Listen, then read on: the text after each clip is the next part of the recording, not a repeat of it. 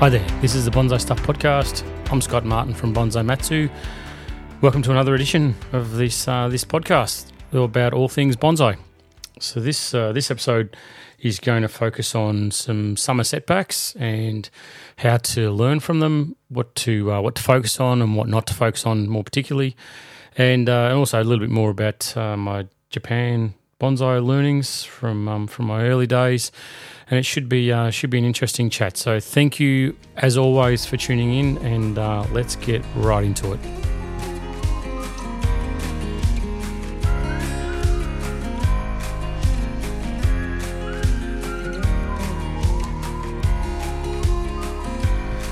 Now, no matter which way you look at it, summer is brutal. I'm based in Melbourne, Victoria, Australia, and we are smack in the middle of our summer period. The temperatures are getting warm. We have particularly dry summers here, but currently experiencing a bit of a humid patch. So there's issues that come with that, but more importantly, the strong, dry northerly winds that tend to come off inland and wreak havoc on the bonsais by drying them out particularly quickly are ramping up. So things need to be organised and managed and prepared for. And my approach to my bonsai and how I look after them, it starts caring for summer or getting ready for summer starts a long, long time ago. It doesn't start in the last few weeks. It starts back from repotting years ago, where I focus on the root structure of the tree and the tree's ability to transpire, to take water through its system, which is the primary method it's the only method for stopping leaf damage, or needle burn. So I focus everything that I seem to do throughout the year with my bonsai is based around getting ready for what we're experiencing now, which is the heat of summer. So if you're in northern hemisphere, well, it's great. You've got 6 months up your sleeve to plan for it if you haven't already, which would be quite rare, because a lot of people do worry about summer being particularly damaging time for their trees, and a lot of it, from my experience, comes from focusing on water retention with your bonsai as opposed to root growth. If you get the root growth, then the roots can take the moisture, get the moisture up, then you don't have to worry about these hot days. So I've got a lot of bonsai. I've got, I don't know, something like 400 or something like that. To be honest, I'm too scared to count. But they range in size from tiny little ones to enormous trees over a metre tall. Some around the 1.2, 1.3, 1.4 metres. So they're too big, and there's too many for me to pick up and move on extreme weather days. So I need to make sure that I've got everything set right before these things come from. And that's the first point that I want to make, is that when it comes to summer, or when it comes to anything, whether it's time away from your trees or having a holiday, something like that, that you've got to prepare for the worst. You've got to plan for the worst and make sure that you've got everything in place to ensure that if and when a disaster happens, that you're covered for it. And that includes simple things like, tying your trees down to the benches or podiums or platforms or whatever they're sitting on at the moment. So when we do get a strong wind and you're somewhere away from your trees, whether it be at work or you're out for a weekend trip or you're away for a longer period, that the trees hopefully don't blow over, don't break their bond and blow over. That's the goal with tying your trees down, because if it does happen, and you do have the facility to check on the trees, someone might pop around and say, hey, bad news, your trees are all on the ground. What do you do? Do you cancel your holiday, head back? Do you get someone who doesn't know bonsai to start repotting your trees or taping up pots and that sort of thing? Or do you have cameras when you're away that you can check on them, like what's happened to me in the past, where I definitely have had trees blow over, and they've blown over and broken the tie downs that I've used on the trees. So, I plan for the worst, but stuff happens. It really does with bonsai, and you've just got to make sure that you roll with the punches. And that's what I want to look to next, is that don't let one backward step or one negative thing happen that occurs during the summer period be a major setback for you with your bonsai journey. For instance, trees blow over, or there's a sprinkler system failure and a tree dies. Sure, you can be upset about it. You can worry about it, and you can mourn the loss of that tree. You can really be annoyed, for want of a polite word, but you've got to be able to move on at some point. You can't let that define what's happened, because there's a lot of good stuff that you've done with your trees throughout the year, and I think that these negative setbacks that generally tend to happen around this time of year, where every little weakness in your system raises its ugly little head over the extreme temperature that we cop, then they shouldn't be defining moments. They should be learning opportunities. If it's let's say I had this conversation the other day with a fellow that a tree that was on the path to becoming something pretty special. It was in a position where the sprinkler system failed, and it was like, damn, it's died. Like, it's not coming back. It's just gone too long. Even though the system itself worked, just that one particular area of the watering system failed. So we talked about it, and we sort of looked for an opportunity to say, well, okay, what would you do different next time? And it's next time you'd run a second line that covers that area as well, maybe with a different type of sprayer head or dripper system or whatever it is, something that's more allows for a redundancy, allows for some error in one line is covered by a second line. And then we also talked about what I do with my trees, with my watering system is, I'll have each bonsai covered by two different sprinkler lines, which are covered off two different tap systems, which are covered off two different solenoid systems,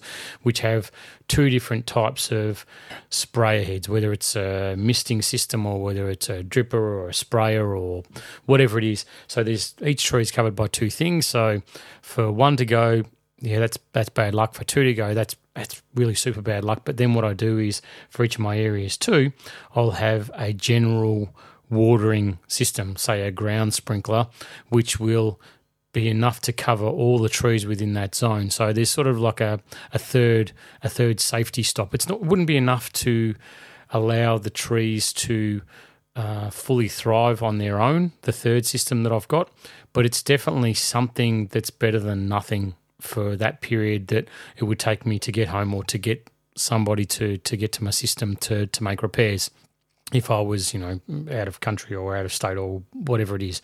So I think that you can look at what went wrong, you can learn from it, and you can correct it. So fingers crossed it doesn't happen again. I mean, that's continual improvement, which is what everyone strives for, whether it's in your personal life or it's your business life or whatever it is.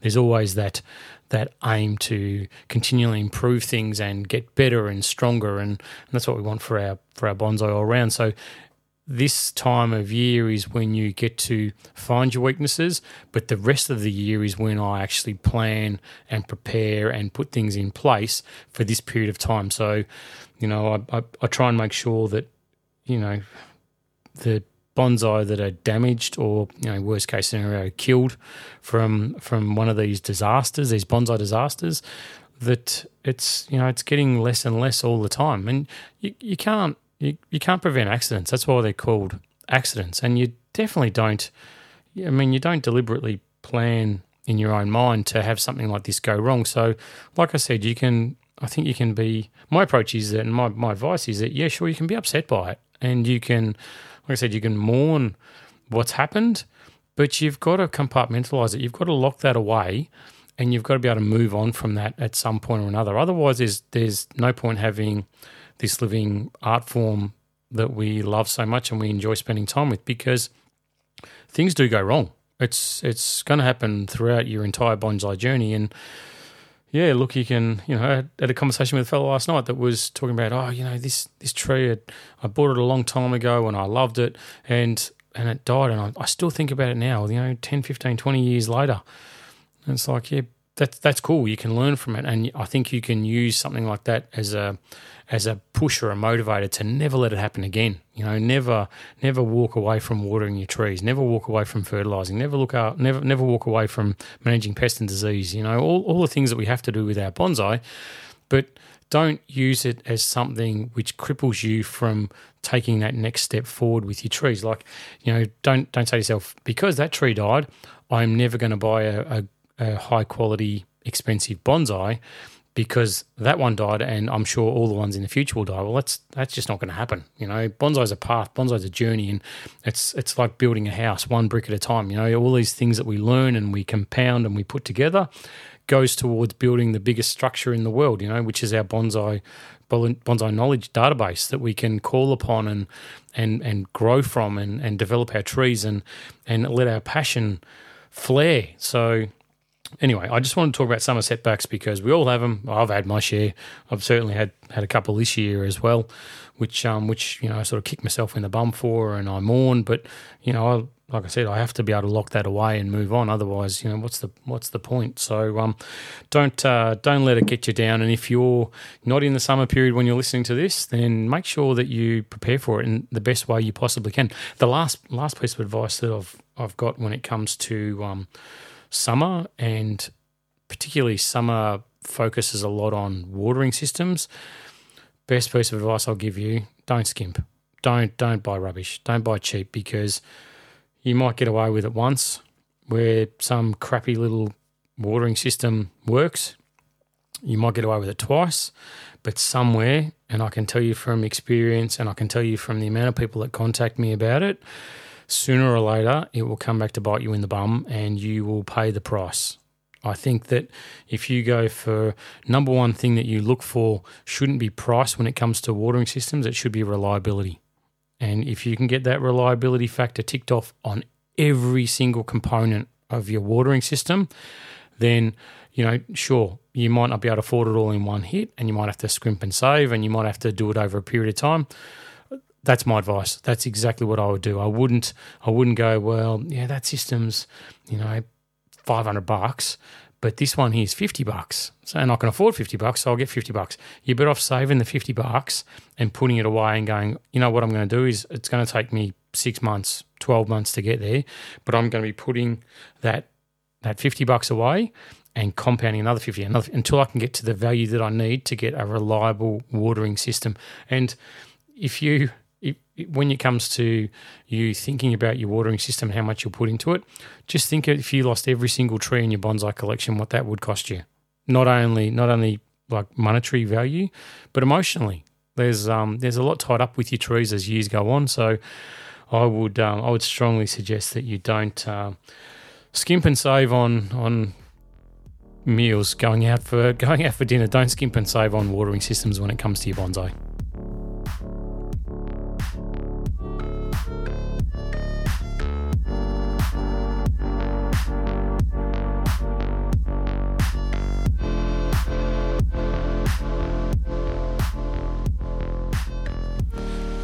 Righto, back to Japan. So this part will wrap up the initial trip that I had back in 2012, and honestly, I still pinch myself. I was reading through some of my notes over the last couple of days of my last period of my stay there, and some of the things that were discussed and fine tuned and nutted out. I honestly wonder whether I would have been shown the techniques or would have ever learnt them if I hadn't been in that environment, if I hadn't been with those people, if I hadn't immersed myself in it, if I hadn't shown myself to being open and willing to just be a sponge for everything, whether it would have even been talked about. There was one of the things that was covered off was the technique for tying trees into a pot, which until that point I hadn't really thought about it as a skill or a technique, but it's like anything. I've said it before. You don't know what you don't know, and once I was shown, or once it was explained to me and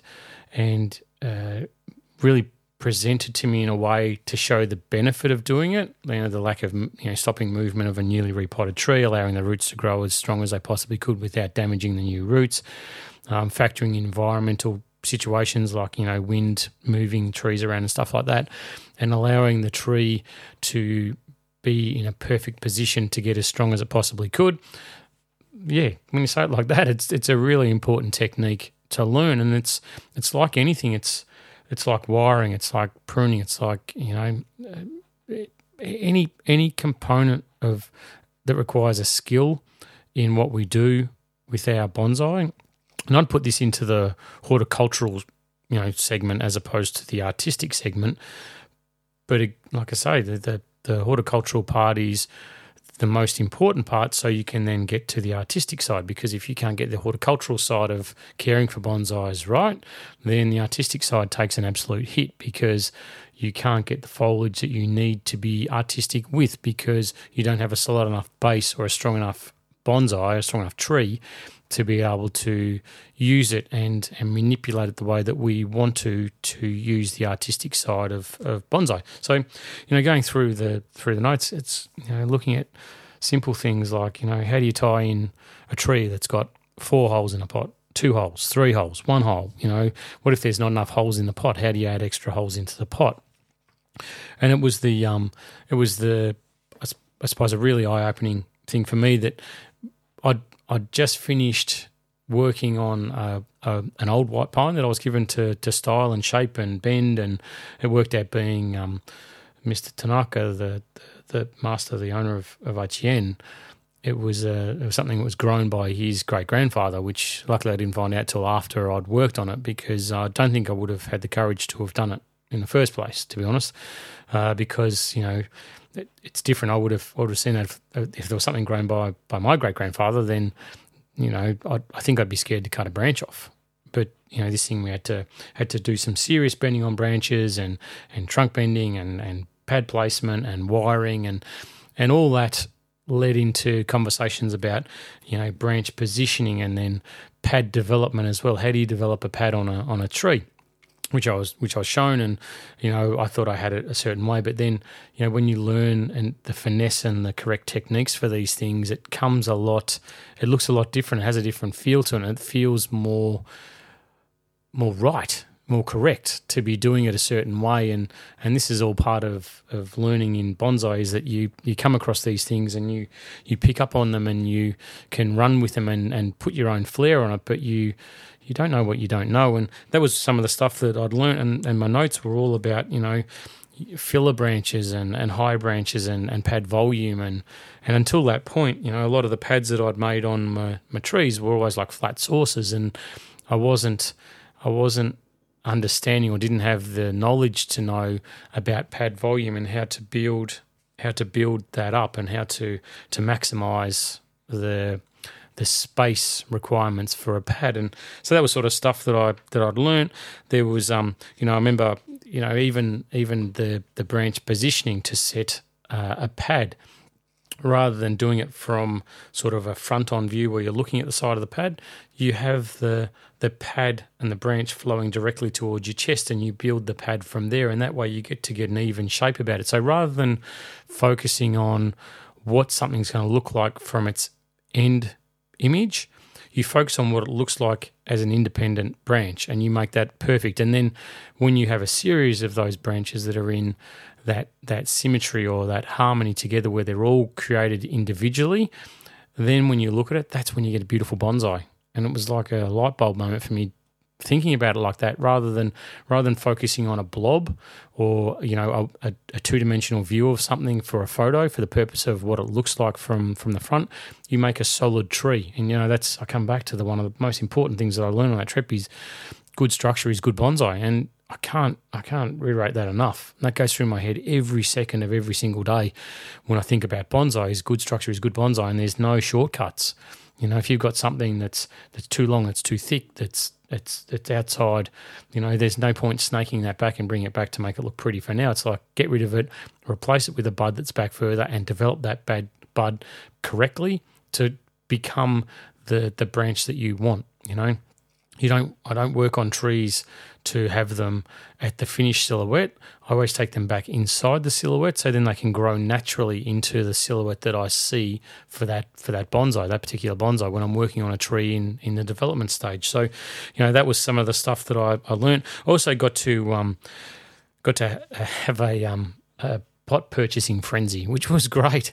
That was kid in a candy shop moment as well. Got to finally go through and I've been looking for for weeks at pots underneath benches and pulling out these nooks and crannies and finding, this one or that one or whatever, and looking for patina and, not getting cracks or chips or anything like that. And then suddenly sitting down and saying, okay, yeah, well, that one there, that's a Japanese antique and that's over 100 years old. And that one there, that's only 30 to 40 years old. And it's like, wow, 30 to 40, that's amazing. But they're like, it's only young, it's new Japanese, Or, there's this one's from Tokonami, and you get to know the makers' names and it's like a whole nother rabbit hole to tear down his pots. And, I love them. I think that, I said it before, I said it again, got a great bonsai, it deserves a great pot in some shape or another. So that was definitely part of it. But then, the sponge side of my learning really opened up over that last segment of my time there. I got to talk about developing, root over rock trees and the technique that they use over there, and it was amazing. I go there with the limited knowledge that I had before leaving Australia, and got to go there saying, okay, so root over rock, this is what we do, and it's like, no, and it's like, okay, make a mental reset. Nope. Don't talk about what we do. Sit there as a sponge and go, well, tell me the technique. How do you guys do it, and how have you done it for the last century of tree development? Because yours are incredible, and I want to know how you guys do that. And that was all part of the learning, that how they position trees on the rocks when they're young, and they put steel around the roots to firmly clasp them against the rock, and then they allow them to grow and bury the rock fully underground, and then over a period of time slowly start to expose the rock and apply more steel around those roots. And it's one of those things that there's no rush for it. It's not done in a month, it's not done in 2 months, it's not done in 3 months, it's not done in 3 years, it's not done in 5 years. It just takes such a long time to create beautiful bonsai that you can start them at any point in time. It's whether you finish them within your lifetime, which is what I've come to realise with a lot of stuff that I've got in my collection, no matter what stage it's at, and how beautiful I consider it to be right now and how much I enjoy it. Would I ever think that it would be finished? I don't know. I don't think so. I really don't.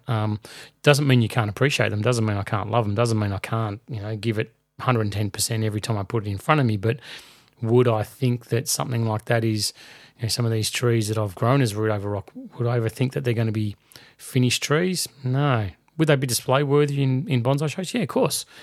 Would they impress anyone that walks through the yard that's maybe doesn't know bonsai quite as well, or even sometimes when they do? Yep. Yeah, sure it would. Do I still see room for development? Yeah, 100%. 100% I do. And I'm sure that you people listening, that you'd look at your trees too and see potential for change or for development. No matter how high end they are, there's always something. And that's part of this last section that I wanted to really take home with me, was that there's a way to develop your trees, and there's a focus that we have on our trees that when we start working through them, but they're never done. So you never sit back, relax, and have a glass of wine, look at it and go, yep, done, finished, put that one on the pile. I've got nothing more to learn from that tree, because that's never going to happen. The learning might scale back, or the development of the tree might scale back, but there's always going to be something that you can take from that tree. Whether you get bored with it, whether you feel that you've lost connection with the tree, that's another thing. But as far as the development of the tree, it just never stops. One of the most important things, I suppose, that was refocused, or was my focus of that first journey to Japan, was focusing in on the stage of development of bonsai. And for me, being from a relatively young bonsai country compared to Japan, and me personally being young in bonsai, that it was really important for me to nut it out that the order of development that is, it should be your focus when you work with any of your bonsai, because you can't jump from one to the next before you've finished the previous stage of development. So, trunken nabari. So the base root system and the lower trunk, or the trunk development, the trunk shape, That's number one. You can't move on to step 2 until number 1 is done, because the number 2 is your primary branches. So you set your primary branches and you wire them out. Now, as soon as you start putting scissors or branch cutters onto your bonsai, onto your tree, the thickening process stops, right? So if you're still developing a trunk from its girth point of view, girth perspective and taper, then really your focus has got to be on that alone, because you can't be working the branches as well as the trunk. You've got to get the trunk right and then go, right, now that's done, tick. It's not going to develop too much more than what it is now. Now move on to the primary branches. So once you get your primary branches right, and that's talking about the placement, the wiring, the positioning, but also the taper of those branches and the thickness of those branches. Once you've got that set, then you move on to the third part, which is the secondary branching. Because if you're, let's say for instance, it's a lower branch and you want it thicker, and you start working on the secondary branching on that tree, it means you've got to start cutting things back, which means you stop the thickening process, which means the primary branch development really comes to almost a halt. You can use sacrifice branches to continue doing both hand in hand, but your focus primarily has to be those primary branches that you've got there.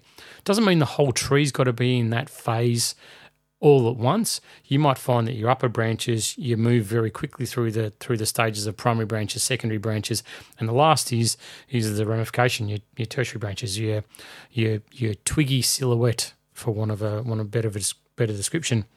That's the final step in the development of your trees. So once you've got the rest of it done, that's when you start working on that. Now, I've got trees which are covering off on stages 2, 3, and 4 all at one time. So lower branches, I'm still working on the primary branches, and I've still got secondary branches in there, but my immediate focus is on the thickening process, so long sacrifice branches running from that area.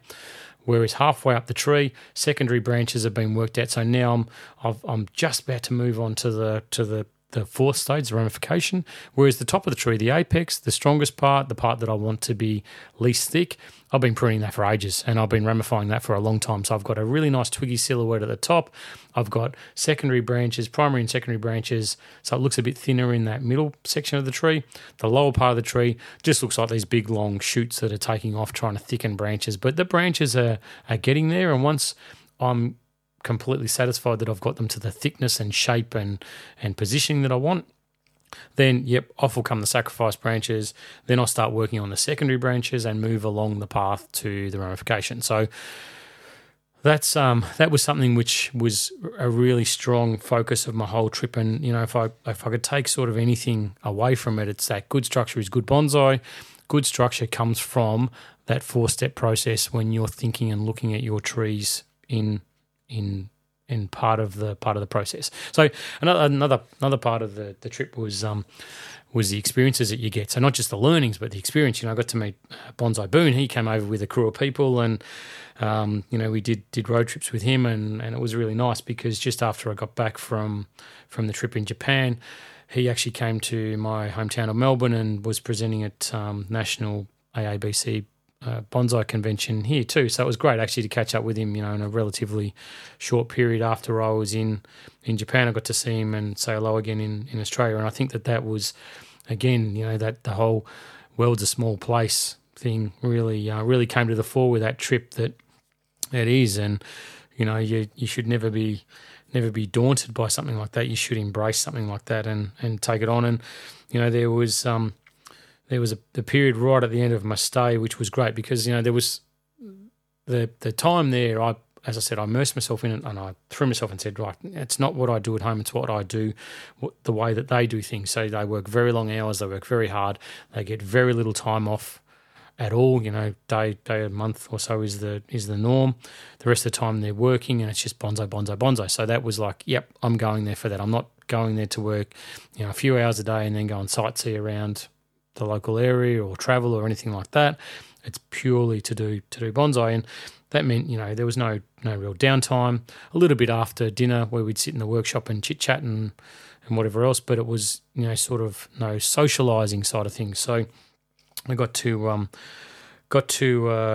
sit in the workshop after, right at the very, I think it was almost the last night that I was there, and we all got to share a beer in the workshop, and that was really nice. It was really nice to sit down and have a beer with Mr. Tanaka and the guys that were apprentices there at the time, and just have a yak. And it's one of those memories that just sticks with you. It's just a beer. It's nothing. It's not the end of the world, but it was actually really nice to be in that environment and sort of just sit back and relax and reflect in my own mind at how much I'd seen and how much I'd done and what I'd experienced, and it was incredible. And it's like I said, that was there was all formalities at the end of it with saying goodbye and all the rest of it, which was really nice, and travelling home was an ordeal. 3 planes to get home and nearly 24 hours of travelling nearly killed me. But would I do it all again? Yeah, in a heartbeat. I would go back and I would start my life in bonsai, definitely on that path 100% again. And like I said, it was like opening a can of worms for me, because that was just the first trip of many that I did at different times over a period to learn as much as I could bonsai and sponge it all up. And every time I went was exactly the same approach. It was exactly the same philosophy that I used, was immerse yourself in the culture and go for it, and nothing's no, everything's yes. And you go there without preconceived ideas, and you build on what you've got. You keep adding to the knowledge that you've got in your head. And I think that's what we should all do with our bonsai is, consider where we are now, and when you get the opportunity to learn, take it with both hands and don't let go of it, because it's the most valuable thing that you've got, whether it's learning from negative experiences or hurtful experiences like what I talked about with the summer failures a bit earlier in the podcast, or whether it's something else, then everything's a learning experience, whether it's something that you'll never do again because of a result, or whether it's something that you'll do because you trust the person that's told you and you want to get to a certain point, and it's a real, hey, trust me, this will be okay because this is my experience and this is what the result is, then take it with both hands. But yeah, it was certainly amazing. I remember it was a sad, melancholic day packing my bags the night before to go home, because I was so excited to get home to my family, to my lovely wife and beautiful children, that I was chafing at the bit. But I was also sad to leave that environment, because it was like, well, when are you going to get a chance to do this again? When's this going to happen? And like I said, I was really fortunate that I made it happen. I didn't let things hold me back from doing it, and I feel that I really got the most out of it. But yeah, truly an incredible experience.